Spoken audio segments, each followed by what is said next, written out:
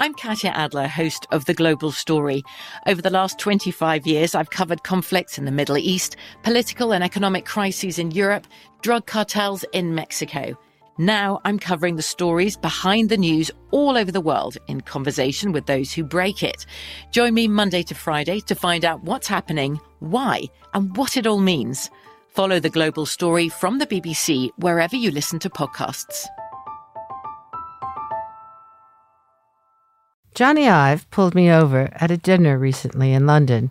Ruthie, come and meet my great friend, Linda, Evangelista. Well, I thought there'd be lots of topics to discuss, what it's like to be in her profession, what it's like to have worked with the world's greatest photographers, and to have done so much work in fashion. But Linda greeted me with so much enthusiasm. Ruthie Rogers, the River Cafe, wow. All she really wanted to do was talk about food, where to eat, what she cooks for her son, how a restaurant kitchen works. Linda's the opposite of cool. She's warm, she's engaging, and curious. I realize we're pretty much the same. She loves being home. I love being home. She adores her son. I adore mine. I'm not a model. She's not a chef, but we shared an immediate intimacy. So we thought, let's continue this conversation on Table 4. And here we are today in New York with my newest and loveliest, warmest, most wonderful friend, Linda Evangelista. Oh, thank you so much. So it is true. That's how we met. Do you remember? We met over food. We then saw each other again over food.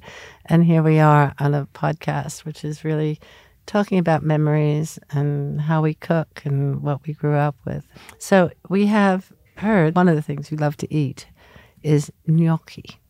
And so we have a recipe for you to read, which is gnocchi with slow-cooked tomato sauce. You would like to read the recipe? I would love to read it. And when you read it, you can change it, you can question it, you can add to it or take away. But that's the recipe that was in our most recent cookbook. It's a book for children, so it's quite a kind of simplification of how to make gnocchi, but we can talk more about that after you read the recipe. Okay. It's great to see something in writing because I learned to make gnocchi with my grandmother. But it was never written down. And it was a little bit of this and this many eggs, depending how big they are, and some potatoes. Yeah, and some potatoes. That's how we learned to cook. I mean, that's a beautiful way to learn. Mm-hmm. You know. Did she ever write anything down? She couldn't write. Yeah. She didn't know how to write. She didn't know how to write in English or didn't know how to write at all? She didn't know how to write at all. Yeah. She was a peasant. She was born in Italy, as was my father and my mother and all my grandparents. And do you speak Italian? Very badly, I speak it. And my family speaks dialect. I know you're from... And proper Italian, but at home they speak dialect. My parents spoke English to us growing up, and only when they were arguing did they speak to each other in Italian. So I can tell you where to go in Italian, but I can't ask you, are you having a nice day? or kind words. My husband, Richard, and Dad's father, had Italian parents, and he had the same thing, that he heard Italian spoken. Again, it's a very similar story when there was an argument, I think. And then when he did learn Italian, a lot of it came back because he had kind of grown up for it. Right. But, so this grandmother, she never did learn to speak English. And in our neighborhood, it was quite Polish, some Ukrainians, and Italians. Where was it? Where was the neighborhood? In St. Catharines, Ontario, Canada, across the lake from Toronto, in Niagara region, right near the border of the United States. And my grandmother went to Italian Mass, shopped at the Italian store, worked picking fruit on the farm with the Italian ladies. So she didn't really need to speak English. I remember how excited they all got, that generation, when Canada went metric. I was about 10 years old or so, approximately. And then they understood, oh, this is how many grams of meat I'm buying. And so they were very happy when that happened. When did they leave? The family comes from between Naples and Rome. Yes, it's a town called Pignataro in Taramna, which is near Cassino and Monte Cassino, where the big battle of World War II took place. And my father would have come over he was born in 1940, and I think he came over 1956. And my mother was born in 43, and she came over in 1950. And the grandmother that you were describing, was that your mother's mother? Or that was my father's mother, but my mother's mother was kind of the same. And they all came? They all came. Eventually they were all... Yes, and they came with the few belongings that they had. And I have the 2 handmade, hammered copper pots that my one grandmother came over with, and she would make her Sunday, tomato sauce in, and I have them. They're our precious belongings. There's no painting. So yeah, but a saucepan. Yeah, saucepan is a memory, and it is what she cooked with. So bringing that with her was part of her. Why did they leave? Do you know? They left in search of a better life. They had lost everything. Well, they didn't have anything much. They worked their land, so it's not like they had vocations. Yeah, and they just went in search of a better life for their children. In Canada rather than the United States. Well, they were heading to the United States, but at the time they closed their doors, and then they were not receiving any more immigrants. And somebody in the United States found a sponsor for my grandfather in Canada. And the other one, similar story. So, one grandfather was a prisoner of war. They were both in the war, my grandfathers. My mom was born during the war, 43. And she spoke Italian? She speaks proper and dialect. She speaks both. When you say dialect, you mean the dialect of that region? Yes, between correct. Rome. Yeah. And it gets even worse because then, it takes on a life of its own in Canada. Yeah. Not quite like the way the Americans, they've totally butchered the language. And I don't like the way they cut off the ends of the words when they say mozzarella, when they say... mozzarella. Oh, I know, that's Tony Soprano. Do you remember Tony's, in watching The Sopranos, they would always call it mozzarella. Crazy. Yeah, that's interesting. And so your mother had both her mother and her mother-in-law with her, And did they all cook together? Yeah, I think early on they did. And, my mother because she came over quite young, she got quite Americanized, and, she has an education, and she cooks with recipes. But she also has all the recipes in her head of what she grew up making. Who is the best cook of all of them, do you think? Me. You. Good. Okay, we're going to get to that. I like your answer. Okay, so do you want to read the recipe for the gnocchi with tomato sauce? Gnocchi, I'm joking. Okay. Gnocchi with tomato sauce. Serve 6. In my family, 3. There's 1. Yeah, okay. 2 tablespoons of extra virgin olive oil. 2 cloves of garlic, finely sliced. I would say a little, you can add more. Yeah, okay. Good. 800 grams of tin peeled plum tomatoes, 1 kilogram of white floury potatoes. Your grandma would be happy that this is in grams, wouldn't she? Yes, she would. 130 grams of 00 flour, 1 large egg, lightly beaten, and 10 basil leaves. Interesting. Heat the olive oil in a large frying pan over a medium heat. Add the garlic and cook until soft. Add the tomatoes, breaking them up. Season well and cook for 30 minutes on low heat. Bring a large saucepan of salted water to a boil and add the potatoes and cook until they are easily pierced with a fork. Drain and peel when they are cool enough to handle. Immediately put the potatoes through a food mill and then sift the flour over them, making a well in the center. Add the beaten egg. Using your hands, quickly mix to form a smooth, soft dough. Do not overwork the dough or you will make the gnocchi too heavy. Divide the dough into 4. Using your hands, roll the dough into a sausage and then cut into pieces. Cook the gnocchi until they rise to the surface. Remove the gnocchi with a slotted spoon and then stir into the tomato sauce. add the basil, and if you like, grated Parmigiano. Now, we ran our gnocchi along a fork to get the ridges. Yeah, good. You can do that. We sometimes do ridges and sometimes we don't. I prefer without. Yeah, you prefer without. We were also talking today about gnocchi. I was talking to Joseph Travelli, one of our chefs. He was saying, do you remember, Ruthie, how the cook in our house in Italy, called Giovanna, made gnocchi? And she said to us, when you form them, it was like you're doing a book, like you're making a book of the flour and the mixture.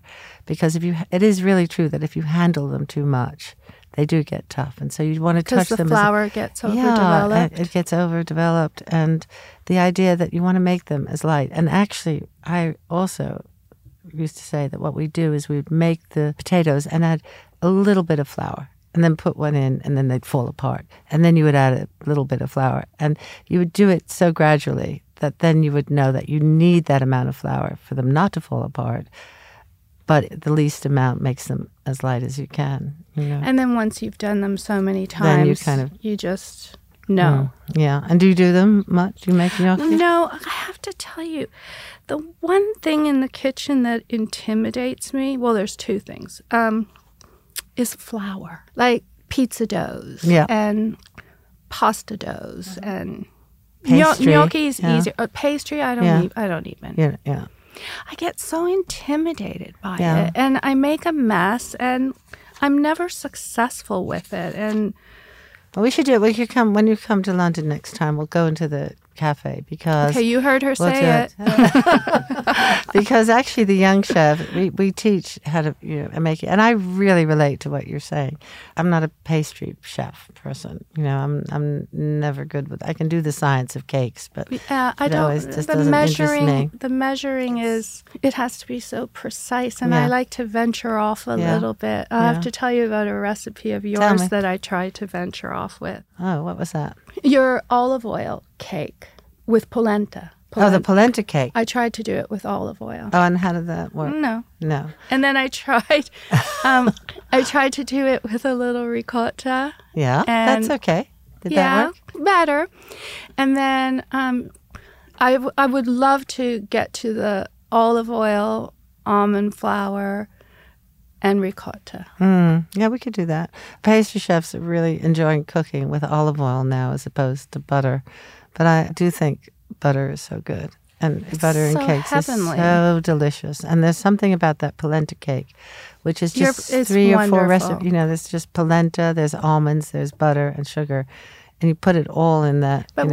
Once I've made it a couple times, though, I want to just, change things up. But this was during the pandemic, and I had plenty of time to, play with it. But it didn't. I wasn't so you never successful. made bread, though, right? If you don't like flour. I'm not a bread. No, because you neither. can buy beautiful bread from great artisans and bakeries. And I did with my friend a couple of times, but I made such a mess in the kitchen, and yeah, I get it. It just wasn't worth it. So what did you do in the pandemic? What did you cook?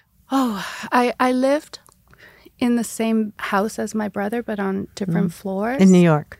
Oh, no, in Canada. I wanted to be able to go outside, and I'm very immunocompromised. I have a disease that affects my lungs. And living in New York, you have to, in a tall building, it's difficult. But I wanted to be with my family. So we did a lot of barbecuing and smoking and cooked a lot outside, even made pizzas outside. You did make pizzas. Did your brother make the dough? No, I had a friend come over to reteach me a dough, but it's like a 3-day ordeal. And I'm like, I'm not patient. You don't need 3 days to make pizza dough. Well, I guess really that sourdough. Yeah. I did different doughs, but never. I'm not good at dough. I don't know what it is. You don't have to be. It baffles me because I'm really good at other things. So what do you mostly like to? What if I come for dinner or lunch? What would you want to make? Depends what I would find at the market. That's a good answer. Yeah.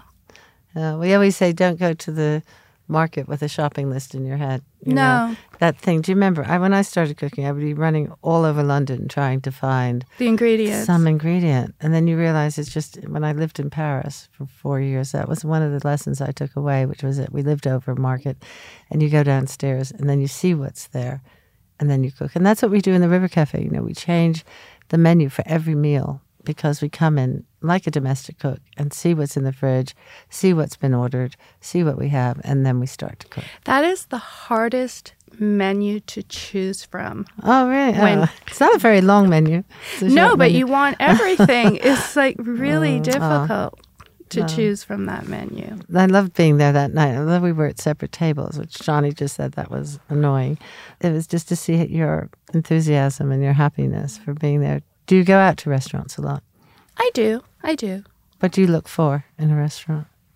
I don't want like inferior food. If I'm going to eat pasta, that's like an indulgence for me. It has to be, because it's carbs and... Well, because I just try and watch my weight and be healthy, and I always have. But if I'm going to eat pasta, it has to be great pasta. If I'm going to eat a steak, I eat everything. I don't want to eat a crappy steak. It has to be like the best steak. Otherwise, I'll eat at home, So I can get disappointed sometimes at certain restaurants. Do you go back to the same ones over and over again? I do. Does the mood of the restaurant matter to you? How the waiters are? Absolutely. When you walk in, you want to feel welcome and taken care of and safe. Absolutely. Yeah. You live downtown? My place is in Chelsea. Yeah. Oh, that's a good area. Is that a good area for food? You've got pesto, no? No. That's okay. Shopping?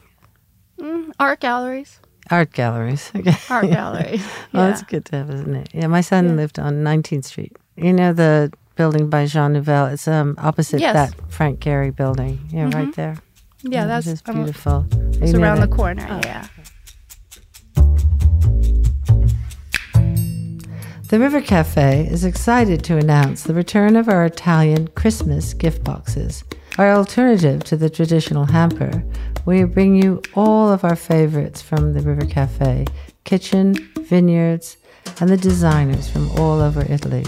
They're available to pre-order now on shoptherivercafe.co.uk.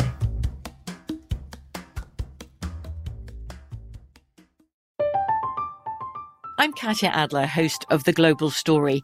Over the last 25 years, I've covered conflicts in the Middle East, political and economic crises in Europe, drug cartels in Mexico. Now I'm covering the stories behind the news all over the world in conversation with those who break it. Join me Monday to Friday to find out what's happening, why, and what it all means. Follow The Global Story from the BBC wherever you listen to podcasts. This is it. Your moment. This is your time to make your comeback with Purdue Global. When you come back with a Purdue Global degree, you create opportunity for yourself, your family, and your future. It's a degree you can be proud of, a degree that employers will trust and respect. Purdue Global offers working adults like you over 175 flexible degree programs to meet your specific career goals. These include associate, bachelor's, master's, and doctoral degrees and certificates. Purdue Global degree programs range from nursing to business to communication and more. Whatever your interest, we have the degree that will move you forward. You have the knowledge, you have the experience. Now it's time to get credit for the work you've done and earn the recognition you deserve with Purdue Global, Purdue's online university for working adults. You know you're worth it. We do too. So don't wait another second to get the degree that will take your career to the next level. Start your comeback today at purdueglobal.edu. So let's go back to the beginning. You grew up with an Italian grandmother's, two grandfathers, your parents. What was food like growing up in the Evangelista household? Well, I complained a lot because we always ate homemade food. And I wanted to have TV dinners or frozen meals or something out of a can. I wanted clothes from Sears Roebuck. Mine was really Oh, my clothes were from Sears. I used to think to my mother, not that we had money, but why can't we buy clothes out of a catalog? That sounds so... My clothes were from Sears and Woolworths. And So it was a lot of homemade food. And I appreciate that now. But like growing up, I wanted the TV dinners with the compartments, and the little apple pie in the corner. But yeah, my father took us out for dinner every Friday because my mother worked late. She was working in retail, but my father let us choose the restaurant. And by restaurant, I mean McDonald's or Denny's or the pizzeria or A&W, fast food. Mm-hmm. And so that was a big deal because we were very spoiled with that. Yeah. And fresh, we had homemade pasta Wednesdays and Sundays. We had roast beef once a week. We would have steak or barbecue once a week. My father really spent a lot of money, I think, on food because he didn't have much growing up. They ate like a chicken or a rabbit once a week. This is until he was 16 and came to America. Yeah, until he got a good job at General Motors. And the food went on the table, family style. How many of you were there? You and me and two brothers. Two brothers. And he would serve us, and he would put like this mound on your plate, and you had to eat it all. And for him, the most important thing was you weren't hungry, that you were nourished, that you ate. He also didn't want a lot of talk at the table because where he worked was so noisy. Mm-hmm. So there wasn't a lot of conversation. It was sort of like dive into your food and finish it because you're not leaving the table too. Did you dread dinners or lunches, or did you? No, I didn't dread it. A couple times I did. I wouldn't eat the liver. And what would he do? Did he say you have to, or would he understand if you really couldn't? They gave up trying to make me eat the liver. I have a friend who had amazing posture. She would just sit. I once said to her, Veronique, how is it that you sit so well? She said, well, because at the meal, at the table, my father and mother said we had to always sit straight. It was just a thing. And she said, as a result, I hated every meal. She said, I just couldn't bear going, she had great posture, but it came from, just this feeling of just dreading a family dinner. And it's interesting about not having to finish your plate when you don't want to. No, in general, I like the food. Yeah, and maybe because we had to eat what was put in front of us, there weren't cooking different meals for us. Like, we all ate the same. Mm-hmm. And it's crazy because, like, today I love dandelion. And I used to go with my father in the country where no person or dog had walked. Mm-hmm. There was lots of farmlands. And we would pick the little baby tender shoots. Chicoria. Mm-hmm. Yeah. Like I grew up on broccoli rabe. Mm-hmm. Everybody had a garden. And what they produced in these gardens was unbelievable. Tell me about it.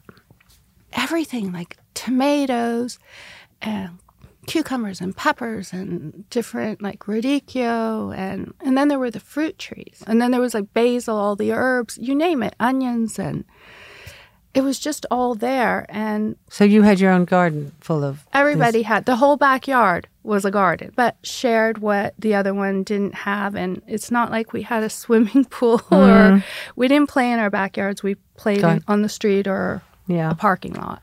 Did they bring the seeds, do you think, from Italy? Where did they get the seeds for broccoli rabe? The seeds are a whole thing. Yeah. The seeds was like a network. And whoever had like the best tomatoes that year would do the seeds and hand them out. And it's so funny now, you see all these heirloom tomatoes. And I'm like, but those are the tomatoes I grew up with. Like, none of them were nice little round tomatoes. And then the fruit trees. And my father, he had a green thumb. And he would graft. He would do these sensational things, like the apricot tree had plums on it, and the red apple tree had a branch with yellow apples, and he would graft, and it would just be incredible. And then he would make his grappas. So do you think that then he would go work at General Motors? Do you think that in his real passion would have been to have been a farmer or to have done this all day? Absolutely. Yeah. Well, he grew up, he didn't get an education because he had to work the land. And I know he had a donkey. And whenever he referred to Italy, he referred to it as the good old days. I think that would have been what he would have loved to have done because he was so good at it. We also had It was so embarrassing at the time. We had some chickens and some rabbits, but we didn't live in zoning that allowed those. Oh, and the roosters, when they would go off at 5 a.m. So this was a suburban. Was this a suburban? Yes, it was a suburb. And you were all. This community was Italian, was it? Everybody who had the gardens that you're talking. Polish. And then you grew up with this culture, with this food, with these gardens, and then you happened? Had to pickle it, or put it in a jar, or cure it for the winter. So we would make sausages, and they would buy the animal. Don't ask me how it got divided up and who did what. And then they would make prosciutto and capicolo, and we made our own tomato sauce, but they would have to buy more tomatoes because we would make enough to get you through the winter. And that would be like a passata. And everything got pickled, like eggplants and... Did you have olive oil? No, funny you say that. But they do buy... We don't have olives in Canada, but they would get somehow from, I don't know which dealer, some olives. And maybe make some jars of olives. But they didn't make olive oil. They bought that. It just is a description of life in an Italian hill town. You know, when you it absolutely was that with them. And does it continue? It does continue. We still make the tomato sauce every year. When you say we, who would that be? The whole family. My father took a motor off of a washing machine for clothing, and he rigged it up to the machine that purees, and separates the seeds and peels with the passata. So, you wouldn't have to do it by hand. So this thing runs. It makes a lot of noise, but I don't know how many bushels we do at it per day, like bushels and bushels and bushels of tomatoes. They say that now in Italy because everyone is, younger generation are leaving these hill towns. They're kind of empty. They're going, but you can understand also why a younger generation women might not want to peel tomatoes for the next season, or to do that through the winter. But it is a tradition, and it's a beautiful tradition of. It is. That would be sad. It is. It's lost. You come together that day to do it because it's too much work to do. You need multiple people doing it because the tomatoes have to get dropped in boiling water. They have the jars. The sausage is a lot of work too. The casings. Yeah. That's the one thing I didn't like, washing the casing. I know. Did you see the movie 1900, Bertolucci's movie? And there's a very graphic part of it which shows the making of the sausages. And I did not. Yeah, it's a great movie. You should see it. It takes place in Parma, much more further north. But when you left, because you went to work quite at an early age. I was 18, almost 19. Oh, you were. What was that like, leaving this culture of food? What did you do? How did you eat? I think I ate really simple. I was in New York for about a month or so, and then they shipped me off to Paris. Who shipped you off to Paris? The agency, because I wasn't doing so well in New York. They said maybe you'll be more successful in Paris. At age 18? 19. And I was first in the Hotel Saint-André des Arts, but I got bed bugs there. So I went to the Hotel La Louisiane. My mom. I know Louisiane. I stayed there. My mom We found out our hotel room in the Louisiane was being used during the day. I'm not kidding. What? Yeah. Well, somebody once came home and they would rent it out during the day. Oh my God. Yeah, so we left the Louisiane. Well, that was an upgrade for me. It was $10 more a night, and my mom had to approve that. And so I would go to the market on Rue La Bussy. Yeah. And I would get a baguette and a piece of brie and a piece of fruit, and that's how I would eat on a budget. Yeah. We moved into the Hotel de Seine. Do you remember that one? That was next door to the Louisiane. That was a big step up, yeah. What year was that? Well, it was in 73, maybe 72. Yeah, I was there in 84, 85. Yeah, so that was later, so I'm sure. Yeah. But I remember it was That's pretty so rough. Funny. Oh my God. The best story I have about the hotel we stayed in, Renzo Piano came to visit me. Richard, his partner, they were doing the Pompidou Center. I was sick, so I was in bed. So Renzo came up and talked to me until Richard came back. He was at dinner. And we were just talking and, I was sneezing. And then the phone rang, and it was the concierge. And he said, "Madam, your husband is on the way up." And I thought that was so cool in the hotel. They were warning me because they thought that I was in bed with my lover. That's good. That's good. I thought that was, in a cheap hotel, that was a pretty good service if I needed it. That's very good service.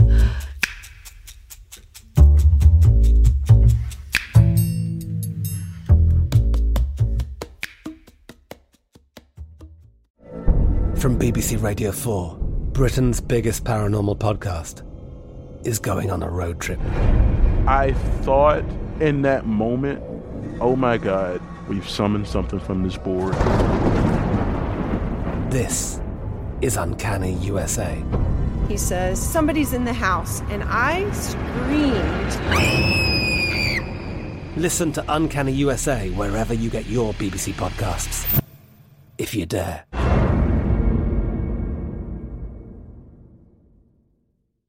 This is it. Your moment. This is your time to make your comeback with Purdue Global. When you come back with a Purdue Global degree, you create opportunity for yourself, your family, and your future. It's a degree you can be proud of, a degree that employers will trust and respect. Purdue Global offers working adults like you over 175 flexible degree programs to meet your specific career goals. These include associate, bachelor's, master's, and doctoral degrees and certificates. Purdue Global degree programs range from nursing to business to communication and more. Whatever your interest, we have the degree that will move you forward. You have the knowledge, you have the experience. Now it's time to get credit for the work you've done and earn the recognition you deserve with Purdue Global, Purdue's online university for working adults. You know you're worth it. We do too. So don't wait another second to get the degree that will take your career to the next level. Start your comeback today at purdueglobal.edu. So I know we don't want to talk about things that everybody else talks about, but you were working as a model. We can recognize that you were doing that in Paris. And what were the restrictions in food? Because for your professional life, did you have to back in the day, I could eat anything. So you had a metabolism that was fine. Crazy. I think it started to slow down close to 30. I started working out like when I was 27, 28, because I was like, I think things are a little different.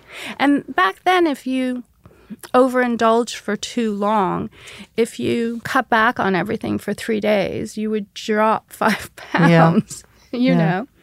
And now it's very easy to gain 5 pounds in a weekend. Now being your age now, you think? Absolutely. Yeah, absolutely. Yeah.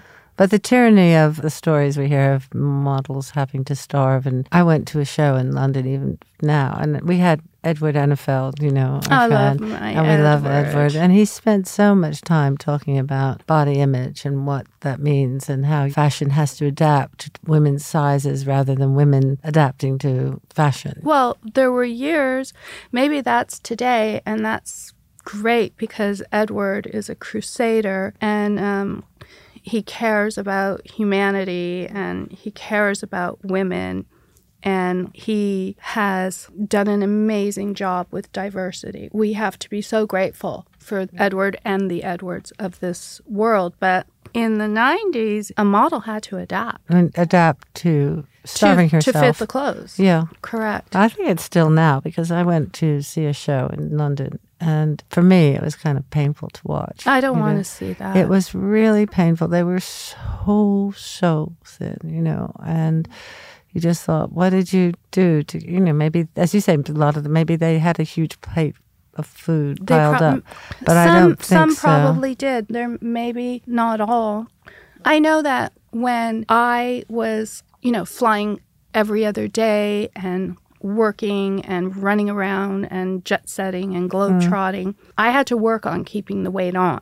Keeping it on, yeah. And then there became a period where I had to really watch, and I started doing cleanses all the time, and I loved doing these cleanses, but I think they were very harmful to me. What were they? Well, I did the master cleanse quite a few times, but I would do like medicinal cleanses where it's like a powdered drink, like the rice base, like Metagenics. There's different brands that do them. Or I would go to Weak Hair once or twice a year for a week. Do you know Weak Hair? It's out in the desert near Palm Springs. Palm Desert, and you just do liquids. It's mostly, waters with lemon and mint and teas, and you get a glass of juice a day, and then you get a very diluted, watered-down vegetable once a day called a soup. But it's basically a liquid. It's a starvation diet. But it's amazing. Yeah, it's been quite the journey, and I will never do the deprivation. I won't do that again. I won't do it again. No. But there's something to be said for a nice 24-hour fast with celery juice. Yeah. I mean, I do still enjoy doing something like that. I find it refreshing, and you kickstart your head in your mind into a new place of okay, I'm going to get on this healthy track. And eating healthy can be very, very delicious. Of course it is. I just happen to love vegetables. Your son. Tell me what you cook for your son, and what does he like to eat? Well, he loves meat and chicken, and he loves protein. He loves my soups. Tell me about your soups. The other day I made a pureed, and I even passed it through the sieve to make it super, super smooth, mixed vegetable soup. I make lots of minestras, tons. And I made my first one last week, and he went, "Oh, it's that season again." And that's good. He's happy if I give him crunchy baguette or crunchy sourdough bread or something to dip in there with some Parmesan. He's happy as can be. How old is he? He just turned 17. Oh, that's a big appetite. Yeah. Do you have a place where you can grow vegetables? No, I don't have a place. I will. Yeah. I will. I'm getting there. When he's going to go off to school in 2 years, and then I'm going to, Is your father still alive? No, he passed. But would you know how to graft an apricot onto a prune or plum onto a tree? I've seen him do it, but probably not. Yeah, but you could grow. He had a green thumb, and the stuff he used to do, his basil leaves were bigger than the size of my hand. Well, I tell you, the grappa, he made it for years, and it was just awful. And then suddenly it kicked in, and he would make it from pears, from plums, I think peaches. And then they would do homemade wine, which all the Italians do. It's totally illegal. Yeah. They would make in their basements. And Did they go back? Did they go back to Italy? Yeah, I took my father back. He hadn't been there for 40 years when I took him back. I think it was 40 years. I go back every few years. We visit. To the town where they came from. And then we are so grateful and thankful that we grew up in Canada, because it would have been a completely different life had we, grown up there. But we appreciate it. Well, I'm glad you didn't grow up there, because we might not have had you in our lives, and it's important to have you. And so, as I started out by saying, we often talk about food, and we know that you've described it as part of your culture and the garden and your parents and your family. And if you had a food that would give you comfort, that you look to when you need comfort, is there one food that you might go to now, Linda Evangelista? Oh, my mom's eggplant parmigiano. She made it for me for Thanksgiving in Canada. It's the first Monday of October, so I was just home for that. It's a different Thanksgiving. I remember that. It is, and we make regular Thanksgiving food, all the traditional things. But if you're Italian, the Italian food makes its way also. It didn't make any sense. It was not cohesive, but my stepfather farms with his son, and there were beets and Swiss chard, which are not Thanksgiving foods, but they were on the table. Yeah. It was a mishmash. It was delicious. Eggplant parmigiano is good. That's a good comfort food. You should bring her to London. She sounds great. She is great. Yeah. Well, you're great too. Thank you for coming. Thank you so wonderful. much. No, thank you. We'll see. I do mean what I said about the River Cafe. Do I need to bring an apron, or you'll supply it? I think we'll give you one. Yay. Yeah, we will. Okay. Thank you. Linda. Thank you very much. That's a beautiful recording. It's really Thank nice. you. Really nice. I can't believe it's over. I know. It was just like time went so fast. I was like, I know. If you like listening to Ruthie's Table 4, would you please make sure to rate and review the podcast on the iHeartRadio app, Apple Podcasts, Spotify, or wherever you get your podcasts. Thank you.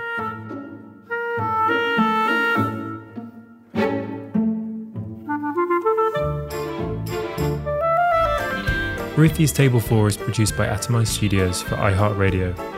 It's hosted by Ruthie Rogers. It's produced by Willem Malinsky. Our executive producers are Zad Rogers and Faye Stewart. Our production manager is Caitlin Paramore. Special thanks to everyone at the River Cafe.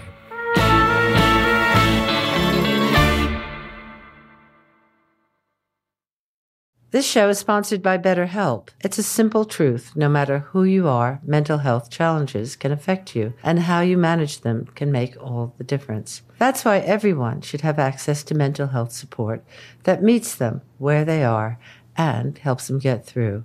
BetterHelp provides online therapy on your schedule. It's flexible, simple to use, and more affordable than in-person therapy. Connect with a licensed therapist selected just for you.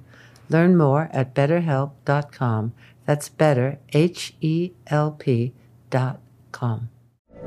From BBC Radio 4, Britain's biggest paranormal podcast is going on a road trip. I thought in that moment, oh my God, we've summoned something from this board. This is Uncanny USA. He says, somebody's in the house, and I screamed. Listen to Uncanny USA wherever you get your BBC podcasts, if you dare.